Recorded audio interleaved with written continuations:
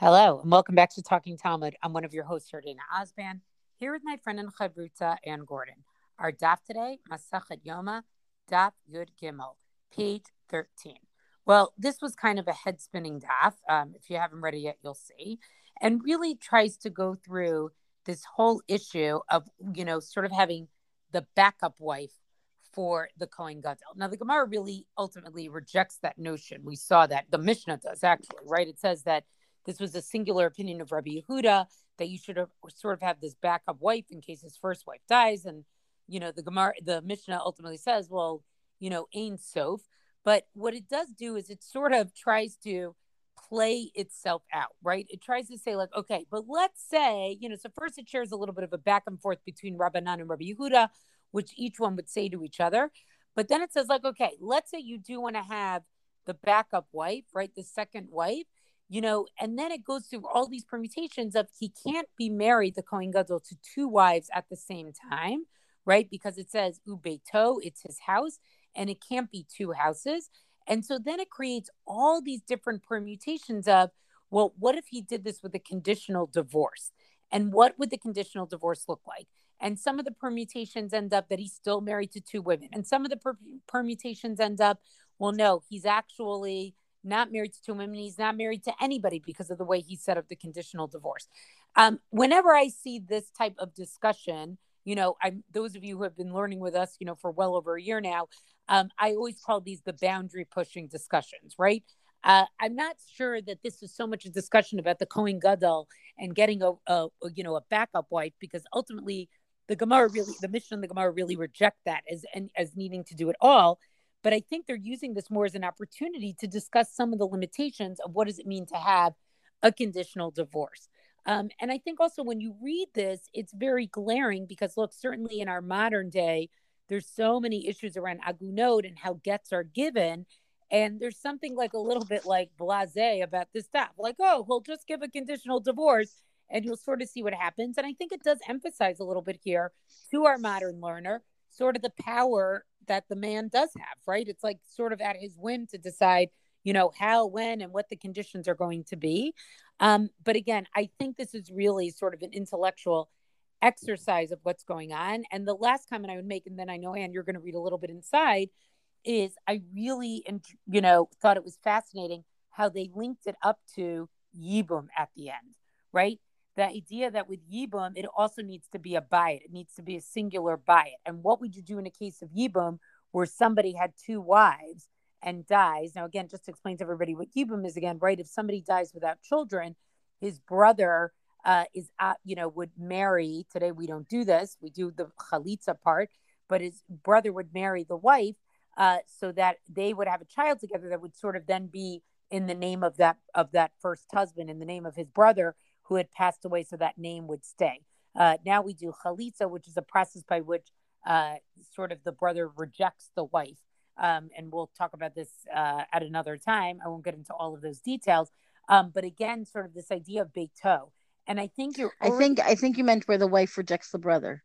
Sorry, excuse me. Yes, I meant the wife rejects the brother. Thank you.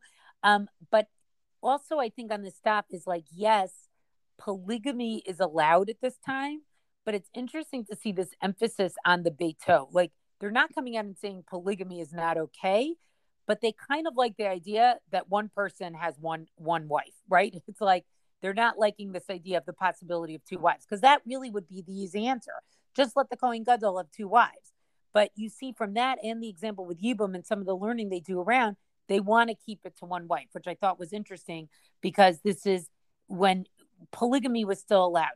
Polygamy became asur around the year, and you may correct me on this, year 1000 with one of the takanot of Rabbeinu Gershom. Again, that's a whole other discussion. There were certain takanot that were enacted, and one of them was outlawing polygamy. But certainly in times of the Mishnah of the Gemara, In it was Ashkenaz, it was right accepted in in Ashkenaz. Ashkenaz. Thank you. In Ashkenaz, that's an important point. It was allowed, but do you hear what I'm saying, Anne? Like, you get this vibe here So that I just right. they're So not I into wanna. it at all.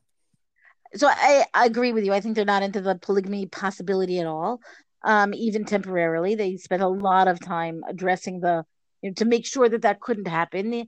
Even a great to a great effort meaning a great effort in argumentation to make sure that it couldn't happen. I want to also just address the question of the boundary pushing here. To what extent are they blasé about conditional divorce? I think that we need to remember that for all that they take these halachot so seriously, and they're talking about what would happen in the case of the Beit Hamikdash if this would happen, they are no longer talking about it in a practical way, right? The Beit Hamikdash conversation is theoretical for the members of Chazal who are having this conversation. Not that the halacha is theoretical, meaning they're not theorizing, they're assessing something practically, but that practical thing is not actually going to take place, unless maybe they think, maybe Mashiach would have come, Bayit Shlishi would have been built, and they would be all ready to go. But we have the advantage of, 2,000 years of hindsight, and we know that didn't happen. So I think that there's something kind of important to recognize that on the one hand, they're fleshing out all the possible cases, and on the other hand, that I'm not sure that they're really quite fans of conditional divorce either, although they are certainly much more willing to entertain the idea and talk about the idea and use the idea than people nowadays, where the idea of a conditional divorce seems to give everybody hives.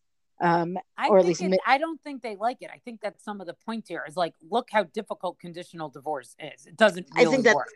Right. I think that's fair. And I think that Gemaras like this might be part of why people today, really, really shy away from this kind of solution or not solution.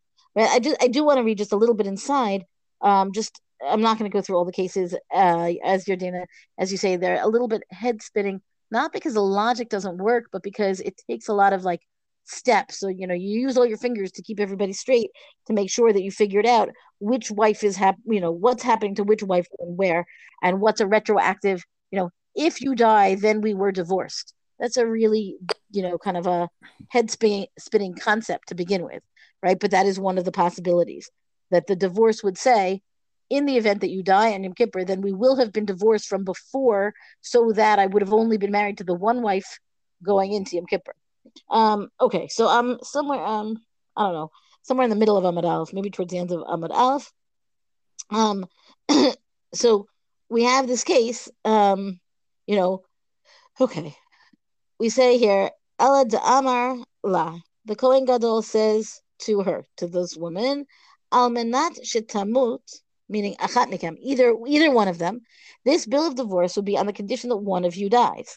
Not that the first one dies, not that the specific one dies, but that one of you dies. It's a conditional divorce, pending one of their deaths. Right? If this one dies and that one's alive, or this one dies and that one's alive, then that's the one he would have been married to. And then what happens, and this, Yardena, is exactly what you pointed out, what happens if neither of them dies? And let's recognize that the likelihood would have been that neither of them would have died, and then he has two, quote, houses, meaning two wives at a time when he's supposed to only have one. Va'od, and the Gemara continues, Ki hai gavna mihava gita. Is this document, is that even a valid kind of divorce? And here's the question on conditional divorce. V'ha'amar Rava, harei ze gitech, al menat shelo tishti yayin kol yemei chayai, v'chayechi ein ze kritut. So Rava's example, and these are, it's multiple cases like this in Masachet Gittin, right? If a man says to his wife, here's your divorce on condition, meaning this bill of divorce will only work on the condition that you never drink wine throughout my life or your life, meaning I'm going to give you this get on the condition that you never, ever, ever drink wine again.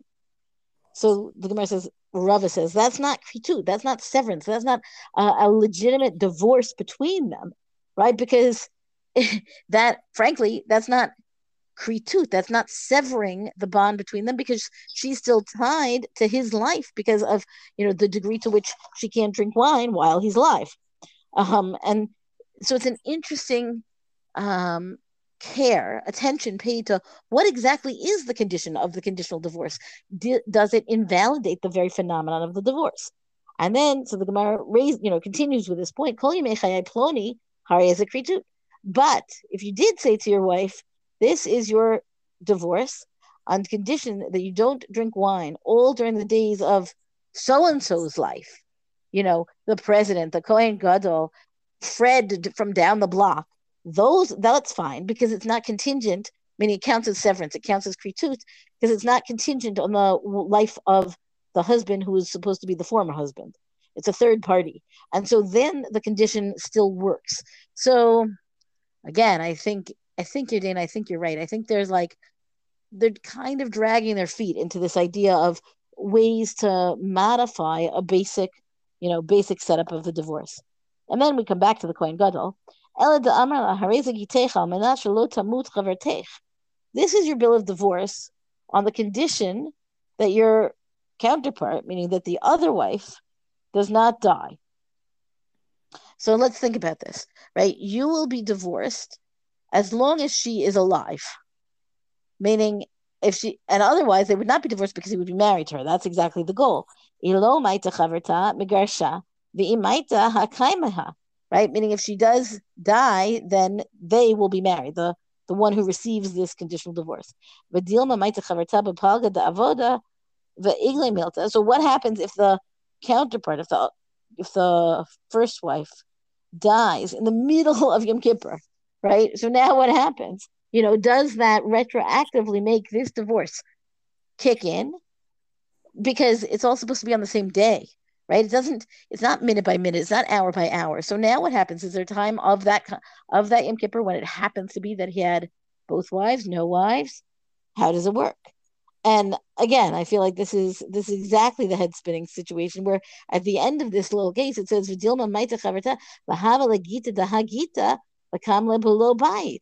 So then then the counterpart dies, the bill of divorce kicks in. So the first wife is dead. The second wife is retroactively divorced because the divorce kicked in prior to the death of the second one, and now he has no wife. Meaning, so then I'm with you on the boundary question, because I feel like let's explore all these cases when at the end of the day, sure, any one of them is truly possible because that's the way the math works. But in terms of what's likely, how do we fix this for a Kohen Gadol? Again, I'm not sure. I don't know if we know of any case where this was necessary. Yeah, I agree. And it's just boundary pushing. I just want to point out one last thing at the bottom here. They go through the case of Tanu Rabbanan, Kohen Gadol Makriv Onein, Ve'eno Ochel. That a Kohen Gadol, let's say he's an Onein, right? Because they're talking about what happens if one of his wives die.